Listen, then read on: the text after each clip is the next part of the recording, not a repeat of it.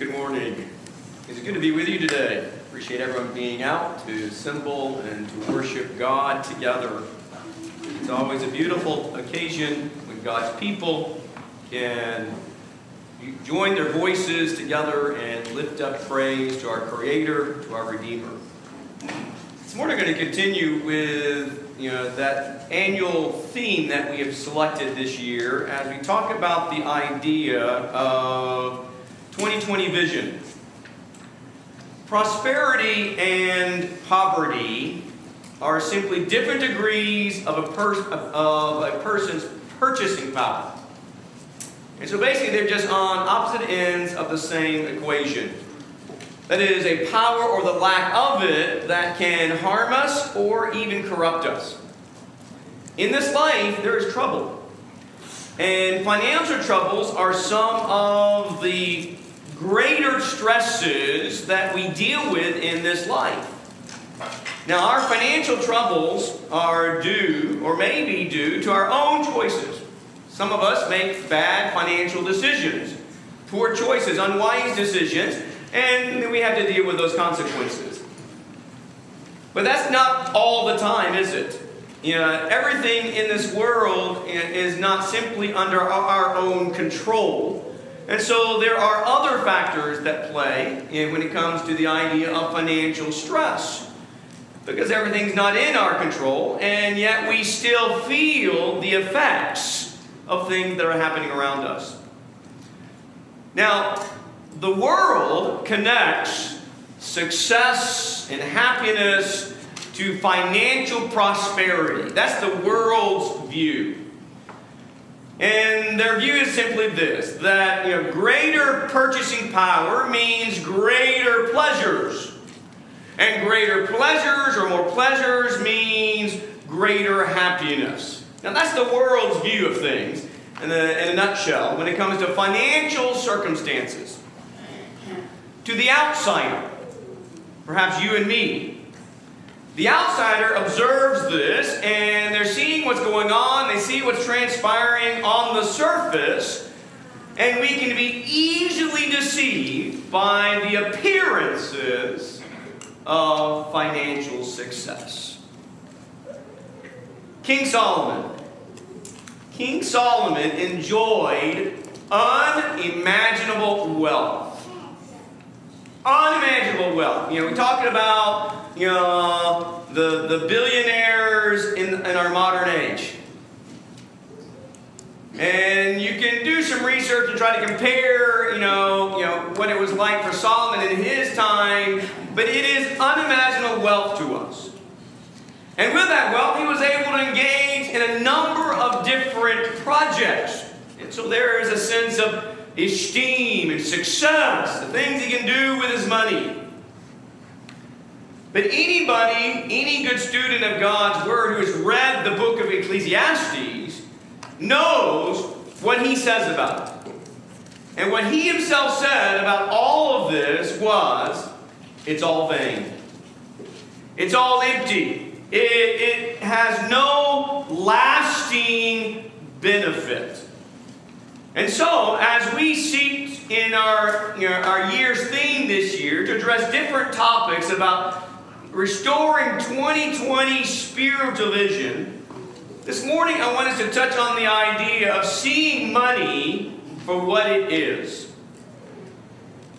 And this is important. It's important that we see money for what it is, because money can deceive us. It can deceive us. Even the best of us. And if we're not careful, money can cost us our soul. And so it's really important that we kind of get a grasp on what does God have to say about this part of life. It's part of living here in this world, but we need to be able to see it for what it is. We need to be able to handle it correctly so it doesn't destroy us spiritually.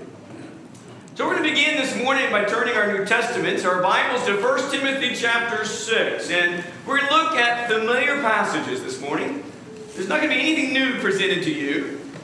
But we're going to go back and just very briefly consider what God says to us on this subject. And so in 1 Timothy chapter 6, we're going to read here in verse 9 and 10 and take note of the fact that the pursuit of prosperity is a dangerous endeavor. It can be a dangerous thing to us because it leads a lot of people to ruin.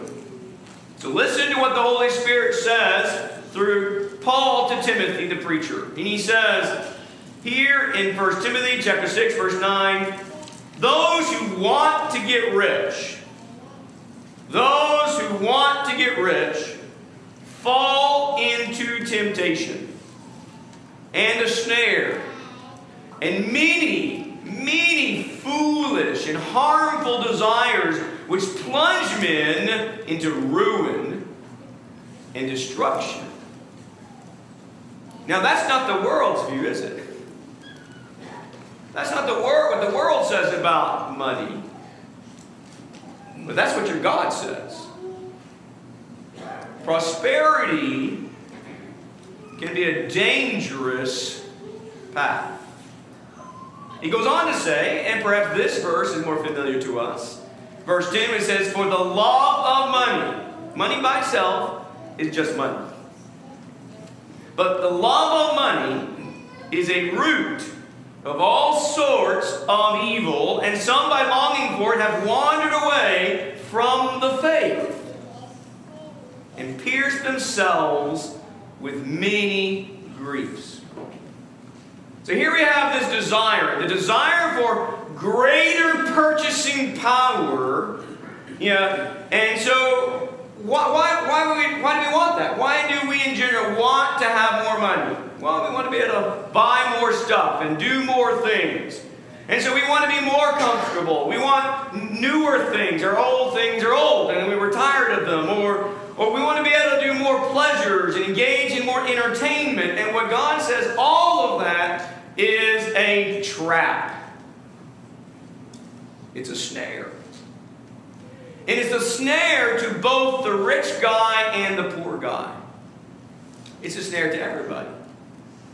Because any one of us can get entangled with this encumbrance. And that's what it is. It is an encumbrance. It's a weight. And it's a weight that can lead us down a road of sin and destruction. And so all Christians, all of us need to take heed, don't we?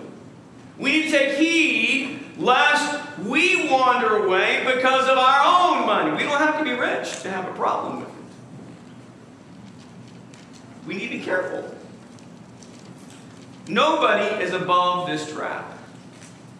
That is, the trap of the subtle, the very subtle enslavement to what money can supposedly do for you and me. God says be careful. His love of money is a root of all sorts of bad stuff. Be careful. And we understand the idea that we need purchasing power to take care of ourselves. So money by itself is not the bad thing. That's not what it's about. He says the love of money, and those who want to get rich, they fall into this trap. Give you an example. Revelation chapter 3, verse 17. It is in the context of that church in Laodicea. The church that's called the lukewarm church. And we have here, you've got Christians in this ancient city in New Testament days that had become blind spiritually. They had become blind spiritually because, why? Because their physical circumstances had turned them into lukewarm Christians. That's what happened. And then that we don't need anything. And God says, you need everything.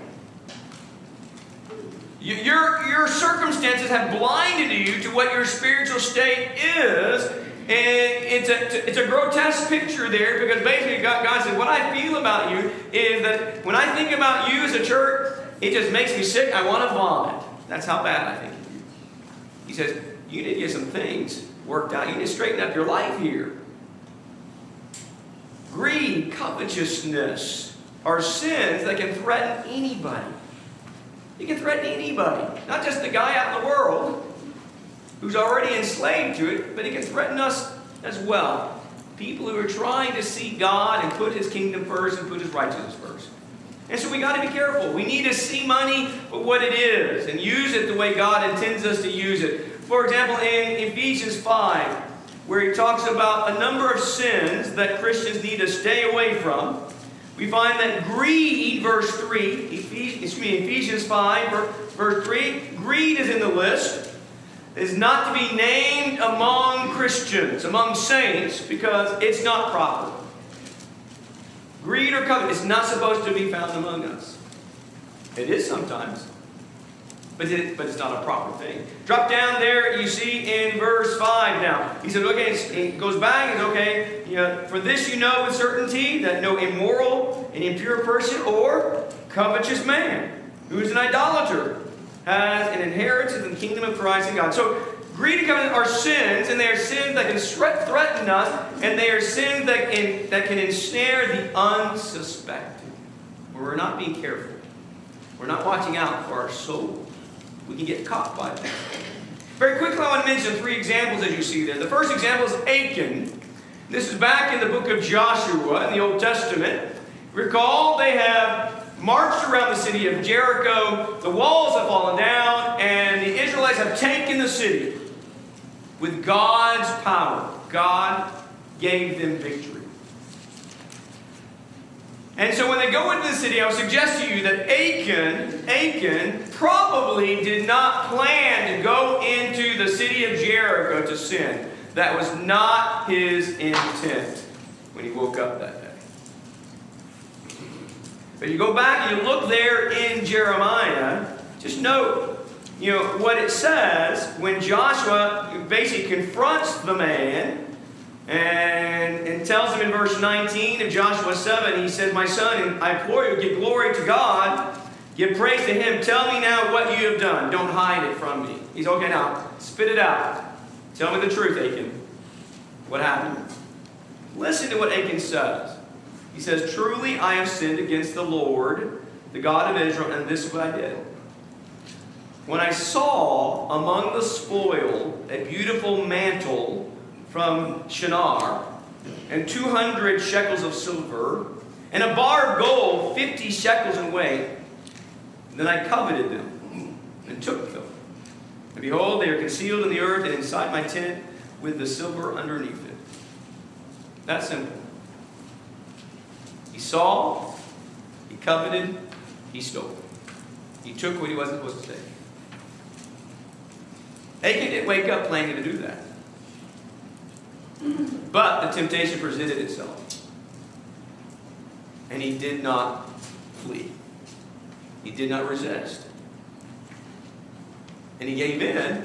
And it led to dire consequences to himself as well as to his family. Another example, Balaam, another Old Testament example. The prophet Balaam is described as one who had a heart trained in greed. We're not going to read these passages right now. I just want to refer to it. So he's described as one whose heart was trained. Isn't that interesting? Trained in greed.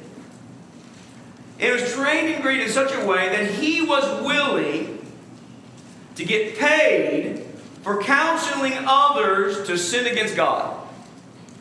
And he is used as an example in the New Testament as a warning to Christians. Don't be like Balaam. Watch out when it talks about the hire, for pay. He was willing to encourage people and tell them how to, go about sinning against God, and he did it all for money. The last example, very quickly, is the story in the New Testament. Acts chapter 5, well known to all of you as students of God's Word. 2 Christians, a couple, Ananias and Sapphira, husband and wife, who, when we look at that passage in Acts 5 and read there, for appearance sake, Ananias and Sapphira lied about a gift of charity. They were giving money to help other people, and they lied about it. Isn't that interesting? Greed, covetousness. And I would suggest to you with them is not only the money they coveted, In this case, the greed in the covenant not only involved monetary things, but also it involved praise of men. They wanted it to look one way, and so they lied about it.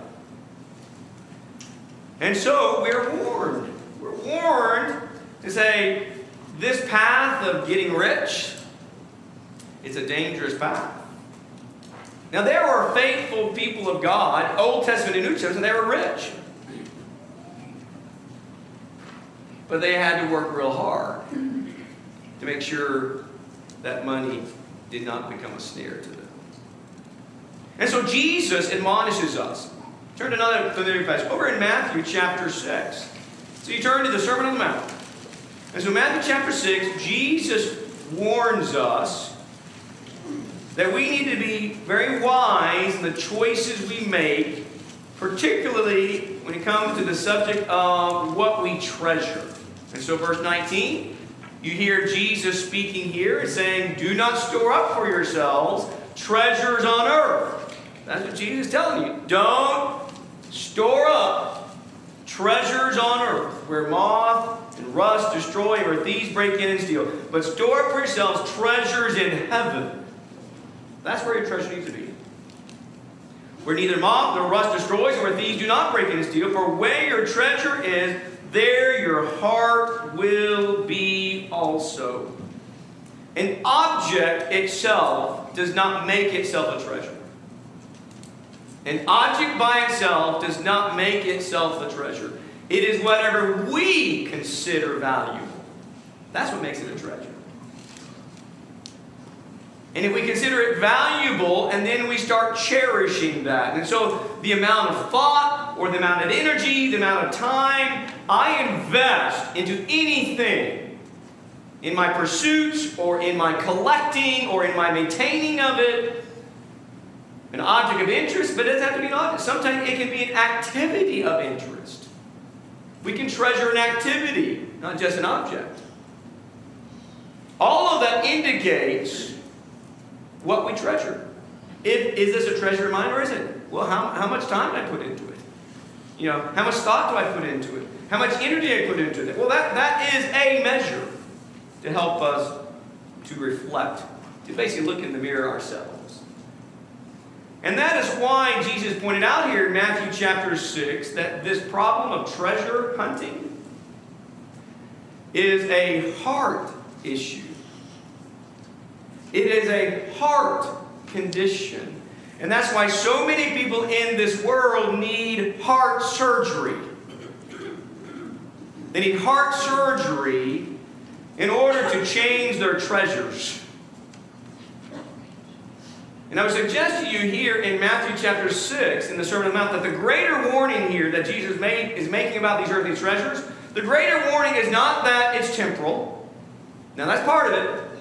Temporal versus eternal. So it is part of the equation. But that's not the greater warning here. And neither is the fact that the greater warning is that it's uncertain. That it's connected to the uncertainties of life. But rather, the greater warning here, if you continue reading down in this same paragraph in Matthew 6, is this.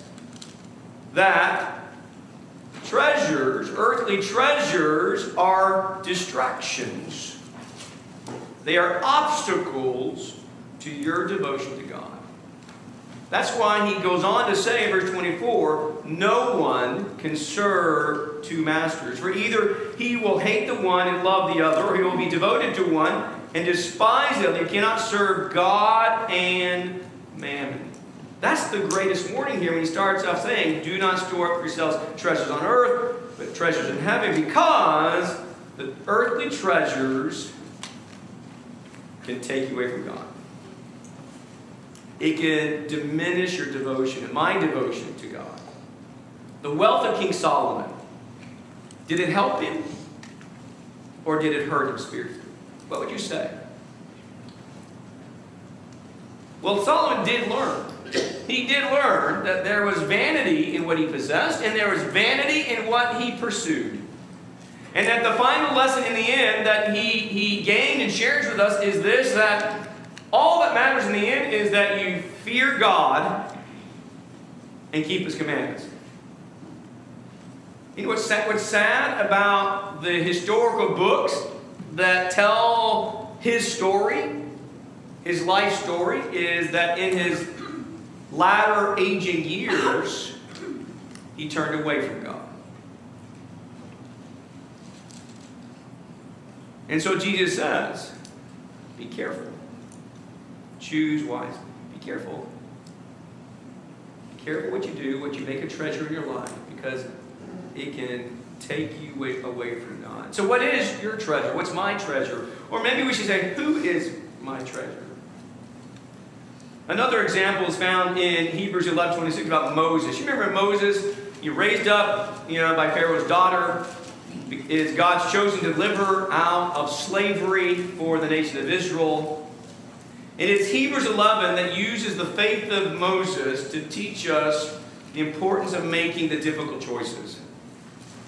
And there in verse 26 we're told that Moses, by faith, Moses chose reproaches of Christ above the treasures of Egypt, because he was looking to the unseen. He was looking to the eternal reward. He was looking beyond the here and now.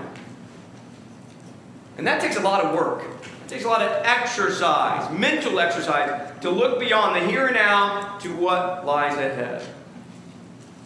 But the fact is this, that our cares, our concerns, our treasures of life can distract us from a complete devotion to God.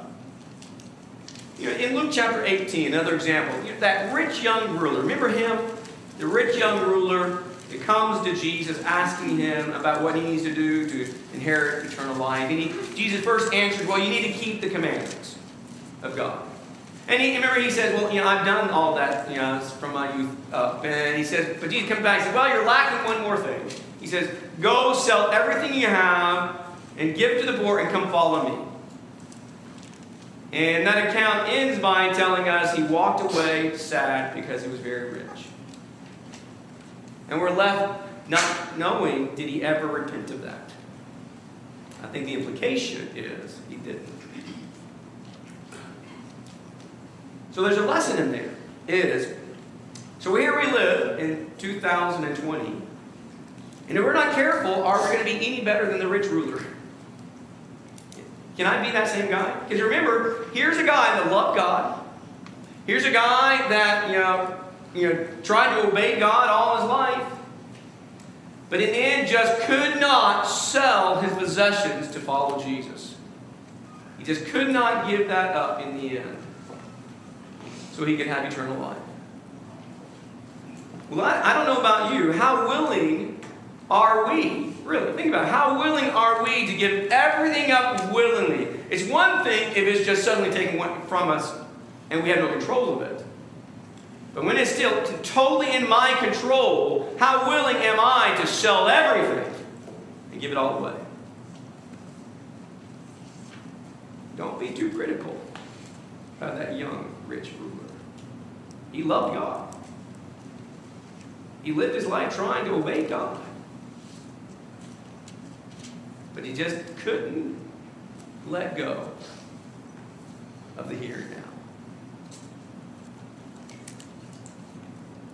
In Luke 12, Jesus also says, beware and be on guard against every form of greed, for not even when one has an abundance does his life consist of his possessions.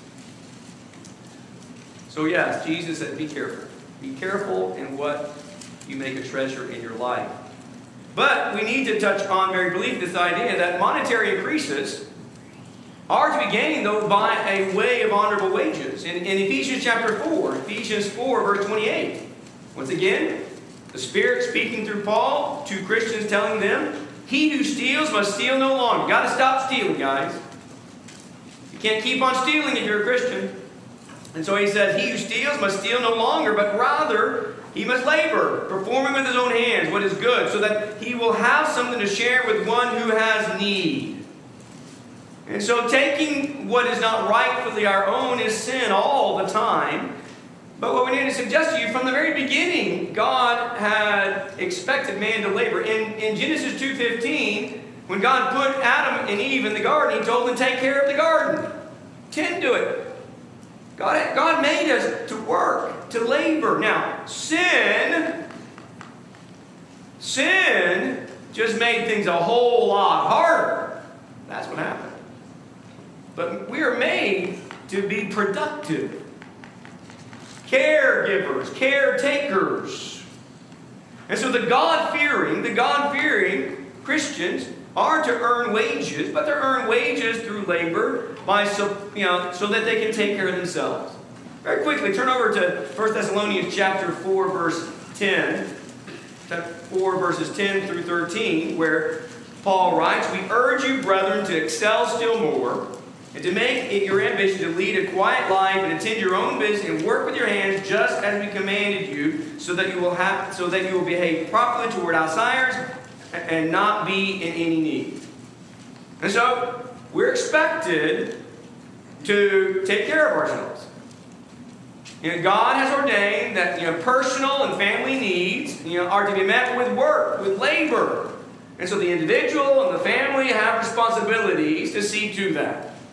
And we should not simply expect others that may be prosperous, well, they need to give me some of that money as if I'm entitled for it. Well, wait a minute, that's not a biblical principle. A biblical principle is I need to labor. I need to take care of myself. Because God expects monetary increase to be gained by honorable work. But at the same time, we realize, if you look over and back in 1 Timothy again, these honest financial gains, though, are not just for our own comfort. We're not working just for ourselves. It's not just for our own pleasures, but rather the blessing of our prosperity is such that we are to use it as a blessing toward others. That is, it allows us to become a blessing to other people. And so in 1 Timothy 6:17, Paul writes, "Instruct those who are rich in this present world not to be conceited or to fix their hope on the uncertainty of riches." Don't make your wealth your treasure, he's saying. But he says, "Fix your hope on God, who richly supplies us with all things to enjoy. Instruct them to do good, to be rich in good works, to be generous and ready to share, storing up for themselves the treasure of a good foundation for the future, so they may take hold of that which is life indeed." When our hearts are not set on earthly treasures, when that's not where our heart is, then it's easier to give willingly. It's easier to give sacrificially. Because our home and our retirement plan is not here. This is not my home. This is not my retirement plan. I'm looking forward to something eternal. And so in conclusion, let us end with this thought. And that is in Hebrews chapter 13, where we're told that we are to be content with what we have. I would suggest to you today, monetary contentment is not very American. If you think about it, we live in a culture that it's all about, the American dream, meaning financial success. That's a big part of it. And so, monetary contentment is not something that comes easy for a lot of us Americans. Because that's not what we're really trained to think like. But yet, listen to what the Holy Spirit says. Hebrews 13, verse 5. Make sure that your character is free from the love of money. Being content with what you have. For he himself has said, "I will never desert you, nor will I ever forsake you." So that we confidently say, "The Lord is my helper, I will not be afraid. What will man do to me?" One of the things you can read in the book of Ecclesiastes is what Solomon says about the fact that your appetite for more is never quenched. Money does not quench man's appetite.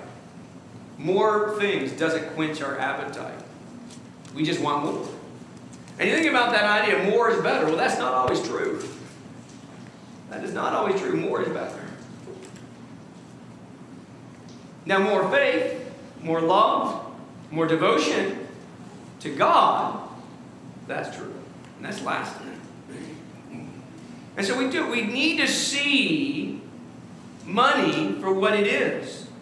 And so we're taught here we need to be content. Contentment is a defense against greed. That's one defense against. That helps us not to be greedy and covetous.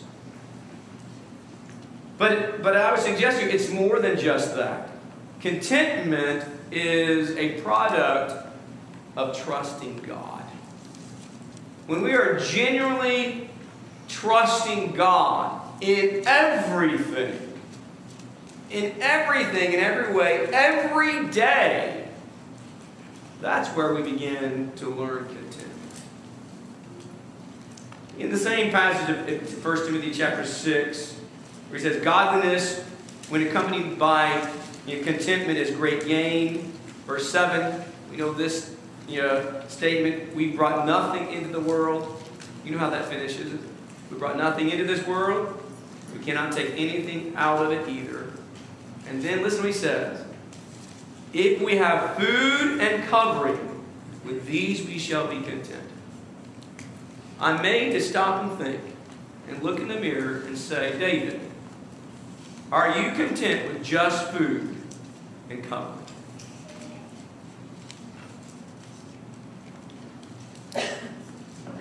Not always. I need to see money, what it is, what it can do to me, and how it can deceive me. Money brings balance in our life. I want to end with a proverb. And this is a really good one. A really good proverb. Appreciate y'all being so patient and kind and attentive today, listening to this lesson. But in Proverbs chapter 30, verses 7 through 9, it says, 2 things I asked of you. Do not refuse me before I die. Keep deception and lies far from me. Give me neither poverty nor riches. Feed me with the food that is my portion. That I not be full and deny you and say, who is the Lord? Or that I not be in want and steal and profane the name of my God. There's wisdom in that, isn't there not? And there's a thought to leave with you today.